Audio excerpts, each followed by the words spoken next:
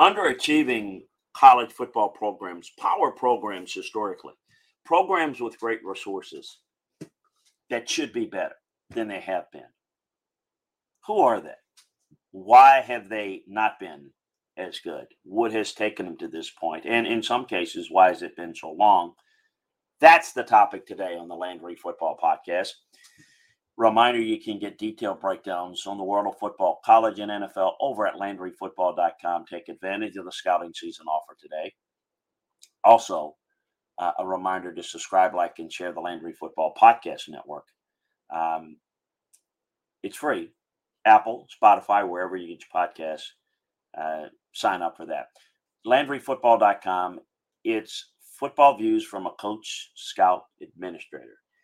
Whether it involves players, teams, coaches, schemes on the college or NFL level. A front office, a coaching, a scouting viewpoint on all of these topics, college and NFL. That's what we do for you at LandryFootball.com. The scouting season offer takes you through 12 months. You can try it out for a month. You can try it out for 6 months. The 12-month deal is the best deal that we've got going. Disappointing programs. Always interesting. There are a lot of candidates. I'm going to limit it a little bit. Programs that, for different reasons, have had success in the past, they're not real good now. I mean, let's just kind of go through them and let's just think about them a little bit. I don't know that there's a true number one. I would just go ahead and maybe start with programs, not necessarily in any particular order. But how about taking a look at maybe Texas? This is a place that's got everything you'd want. It's got more money than you can ever expect. And unlike, say, Texas A&M, they have had success at Texas. They have had power programs under Darrell Roy. They have won national championships under Coach Roy and even one under Mack Brown. But being consistent, they get in their own way. While some people look for a sugar daddy booster and hope that they can have one, Texas has got a room full of them. And therein lies the problem with administratively, ego-wise, things working out not so well. But they have been set up for success. Now, the one thing they did not have, and the one thing that A&M had, was that A&M joined the SEC, the best conference in college football. Texas was in the Big 12. Yes, they were the king of the Big 12. Yes, they wrote their own ticket in the Big 12. Yes, they ran the Big 12. They were the dog, and Oklahoma was kind of right there with them, maybe just a step behind, and the rest of the league was the tail. I mean, they were just following along. Texas's world, and everybody's living in it in the Big 12. Well, now they're in the SEC. They now have everything, which is why A&M was so upset when Texas was allowed in. You see, A&M thought that's what gave them an advantage. Yeah, we're not Texas, although the Aggies don't like hearing that. They think they're better than Texas. I don't know that I can say anybody's better, but the reality is it is the University of Texas, and it's Texas A&M. I think Texas A&M is very much like the Alabama-Auburn discussion. There's University of Alabama, and then there's Auburn. And Auburn has had a lot more success by comparison than A&M as a football program. But A&M had the SEC feather in their cap, and Texas didn't. Now that's no longer the case. But if you look at it, and I'm not talking about having to win championships every couple of years or 3 years at Texas. Nobody can do what Alabama has done under Nick Saban. where you're just winning 6 or 7 titles. I think Georgia's kind of the next way, but I don't know that they'll win 7. But they're apparently going on their way to winning more than just 2.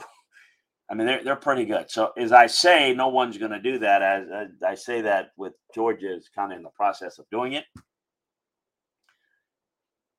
That shouldn't be the expectation at Texas.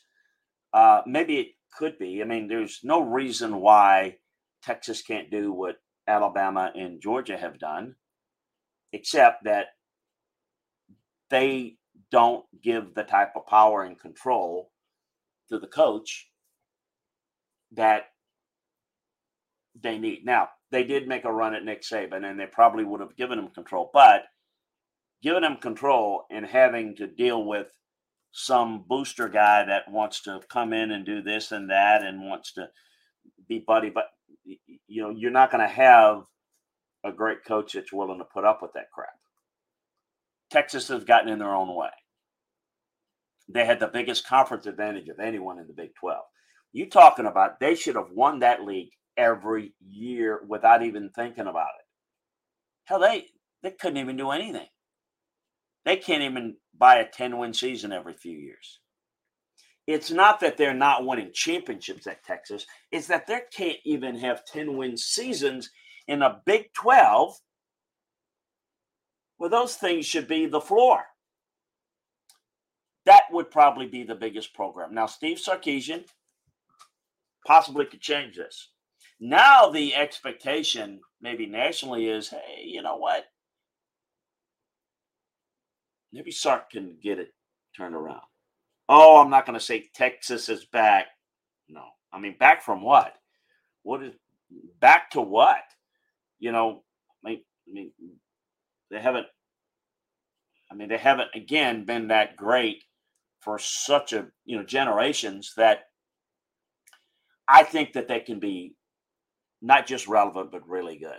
They're going to need to be, or they're going to get embarrassed even more in the SEC. Texas would lead my list. I would say that over the length of time, I'm going to talk about Miami and Florida State and Florida. I'm going to put those 3 in a group. Miami is the one that's had the most success as a football program historically. In the 80s, 90s to now, it's been a precipitous drop. You're talking about a program that was clearly the best, the most dominant, the best players. And they did it with Howard Schnellenberger, Jimmy Johnson, and then even won one with Dennis Erickson. They were dominant. Things have changed in college football, and they haven't kept up with it. Now, they played their games and won titles playing in the decrepit Orange Bowl. They didn't have their on-campus facility. So they kind of defied the elite program status with others having great on-campus stadiums. They didn't have that. They had multiple coaches. They played in a rickety old stadium, and they made that work. But the difference is, as college football, college athletics as a whole have changed, the whole, I call it the information age, the television age, where everybody can see you, where you can go anywhere and basically feel like you're at home because everyone can see you and watch you play. The provincial part of recruiting has changed so much over the years. Miami was great because as Howard Schnellenberger built the program, he says, we're going to put a fence around the state of Miami. Yeah, I didn't misspeak. He said, we're going to do everything in Braden and Broward and Dade County. We're going to get all the top players to come here, and we can build a power here. And they did it. It's not been real successful. Now, in doing that, they did a lot of things from an integrity standpoint that really affected their program, and they tried to clean up that image. It was being done under Howard Schnellenberger and Jimmy Johnson, but Dennis Erickson was disorganized And while he continued to do that, it got exposed because A, it's the information age, and B, he couldn't keep it under wraps like the other two could. And I think the president and the presidents of the University of Miami had a different take on, hey, the program had become rogue. You know, fans and alumni of University of Miami called it the U. Everybody else around the country called it Thug U. And that's kind of the reputation, and what the upper level administrators of Miami wanted to change. In that, it basically began to break apart that program. Now you throw in the fact that everybody's got the lavish facilities, everybody's got the lavish stadium, and it's on campus. If you've been to Miami Coral campus, Coral Gables, it doesn't have a place really for a big stadium, and it's lost a lot of that. Now, kids from Miami are going to be more inclined to go to Alabama or Georgia than to go to Miami.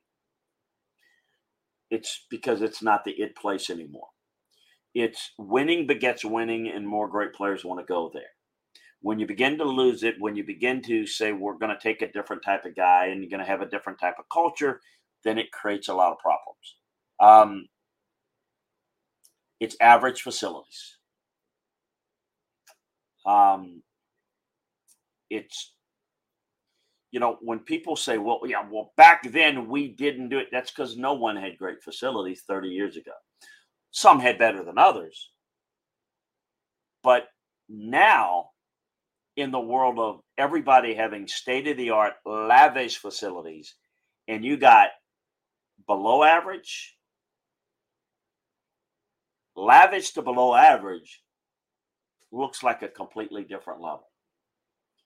And that's a turn off to kids. I think Miami's, their inability to even really do anything consistently in the ACC. Their pedestrian program. They went from independent to the Big East and dominated the Big East.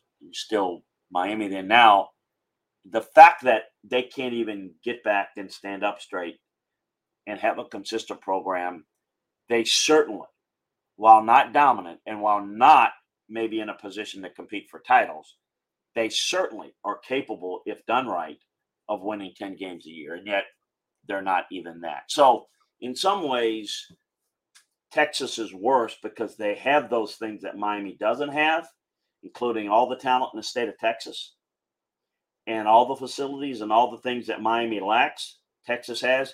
Still not getting it done. Miami is at least in a situation where they have some things that have not been just coaching related, but it's been more university and administrative related. Florida State, I want to throw in. Now, Florida State's starting to turn it around under Mike Norvell, and they're starting to be competitive and good. And I think Miami and Florida State will have good seasons. But let's go back to Florida State, and let's be honest, I don't know that Florida State belongs on this list because under Jimbo Fisher, they did play for a title. I mean, they did win one. And so they've had some success. But that program is obviously dropped considerably since Bobby Bowden left. Same thing as Miami, except they've got better on-campus facilities. They've got a better stadium. They have fallen behind in terms of facilities, but not as bad as Miami. So I'm not going to put Florida State on this list because I think they've had enough success, but I think it's worth mentioning because I do put Miami and Florida State kind of in a group, and that those were maybe the two best programs, certainly two of the best five, if not two of the best three programs in the country for a stretch. Miami, Florida State, at the beginning of the year, at the end of the year, in the middle of the year, whenever you wanted to play it, before the BCS era, was for the national championship, basically for the shot at it at the beginning of the year. That's how big and important it was, and that's how good those programs were. Florida State's always been in a little better position in terms of facilities, in terms of the stadium and what they've tried to do with facilities, and even which Coach Bowden was able to get built there and all of that. They were fine facility-wise for a while, but they just kind of stayed stagnant. And as everybody began to grow their facilities, everybody began to put lavish facilities up. Florida State didn't. And so there's this huge gap between Florida State and others. Now they're trying to change that. And I think after the latter stages of Jimbo and Willie Taggart, Mike Norvell has turned it around pretty quickly.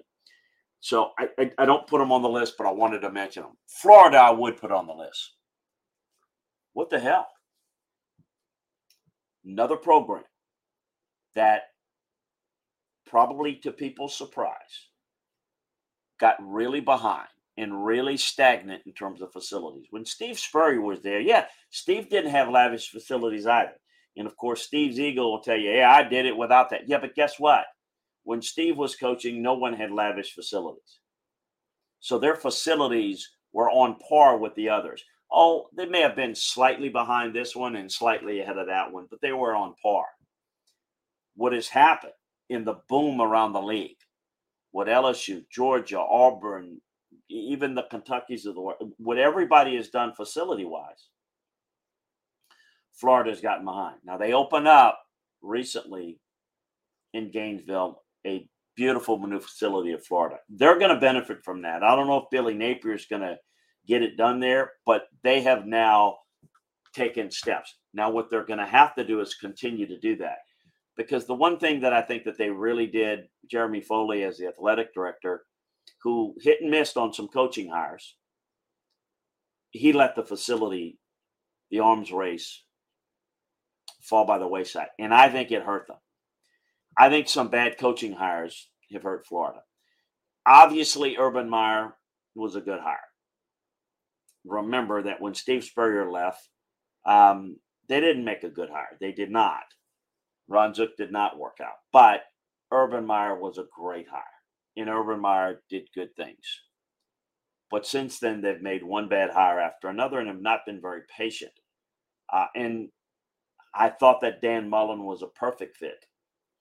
He just was not able to embrace the recruiting, and I think the facilities and whatnot hurt them in that process, and they've fallen behind. Dan Mullen made a run in 20. They lost a close one to Alabama in the SEC title game. But look, Florida should be an elite national contender. They got the recruiting territory. They're like Texas. But at least Florida, and that's why they're, Texas is more of a disappointment. Florida is at least won a title. Had success under Spurrier and won a couple of titles under Urban Meyer. But Will Muschamp, Jim McElwain, Dan Mullen, Billy Napier, it hasn't worked. Throw in the fact that Georgia is now so dominant facility-wise, so dominant as a program. Florida's not catching Georgia. Florida, if they become 50% better than they are right now, is not catching Georgia.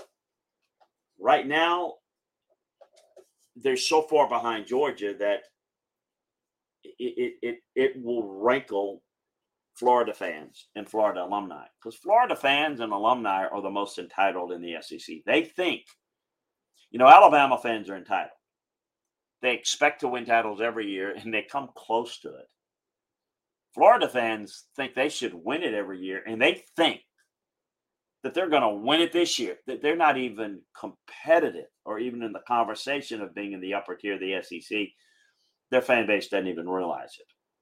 They're bad. They're not even close to what Georgia is. And I would put them among the most disappointing. I would put them up there with Miami. There are other programs you could throw in the mix. I think those three stand out. Other programs that are huge disappointments with maybe some expectations and past success. Auburn has been a roller coaster.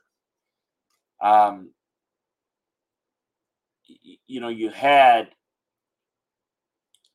some success there. Gene Chizik won a title there. Gus Malzahn was an assistant there. but Gus was inconsistent. Brian Harsin was a disaster. I do think Hugh Freeze is a good hire. I think with patience, I think they can get that program really good. Can they do things right? Can they stay within the rules? Can they avoid getting out of trouble? That's the problem that Hugh Freeze has had in his background, along with personal problems. Auburn's got lots of potential, but they're in a tough SEC West. And Nick Saban makes everybody in the West shrivel up to some degree, and no more so is that case with Auburn because they're in the same state. And so no one is in the shadow of Alabama more than Auburn. I think that if they're patient with Hugh Freeze and they can do things correctly and you're patient, I think Hugh Freeze can get the program up to the point where they're going to compete. And then as Nick Saban exits, Auburn, depending on what Alabama does and who they hire, could end up being better. LSU's in great shape. If you're ranking the Power 5 programs, the power programs in the SEC West, I should say, it's Alabama, LSU, Auburn. And you put them in different orders depending upon different time frames. A&M's never been a power, trying to be, but are not. The Mississippi schools are not. Arkansas is not. It's the Big Three and the Little Four, but Auburn has not been part of the Big Three recently. They've been a huge disappointment. Getting back to where they're at least in the mix of the Big Three would be something that I would put at. Let's go through some others. One program that I don't think is a national championship caliber program, but I think is a good program, and they have collapsed, and that's Virginia Tech. I don't think they're a power type program, but Frank Beamer had a program that, if things fall in the right place, they could be in at least the championship conversation nationally, but always good, always tough. Now they are awful. Justin Fuente, that hire was a failure, and I thought Justin would do a better job than he did. Brent Pry had a horrible first season. They used to have, the Michael Vicks and the Brian Randalls and the Tyrod Taylor types, and Hendon Hooker had to leave there to go to Tennessee. That's a program that getting back to being competitive is something that they need. Some other programs that I think, let's go through them real quickly. In the ACC, I don't really see any program that's hugely disappointing. Syracuse should at least be competitive and go to bowl games. In the Big Ten, I think Nebraska is a program that I do not expect them to be a power like they used to be. But there's no reason why Nebraska, and perhaps Matt Rule can do this, flip this around. There's no reason why Nebraska can't be what Wisconsin has been. A consistent, good leader in the Big Ten West, win it, competing in it every year, winning it some. Nebraska's been a disaster. Again, don't expect them to be a power in winning national titles, but being competitive in the Big Ten West is certainly doable. I think that's something that we need to see. Penn State's underachieved, but they've been pretty good, so you can't say that. Over in the Big 12, we talked about Texas.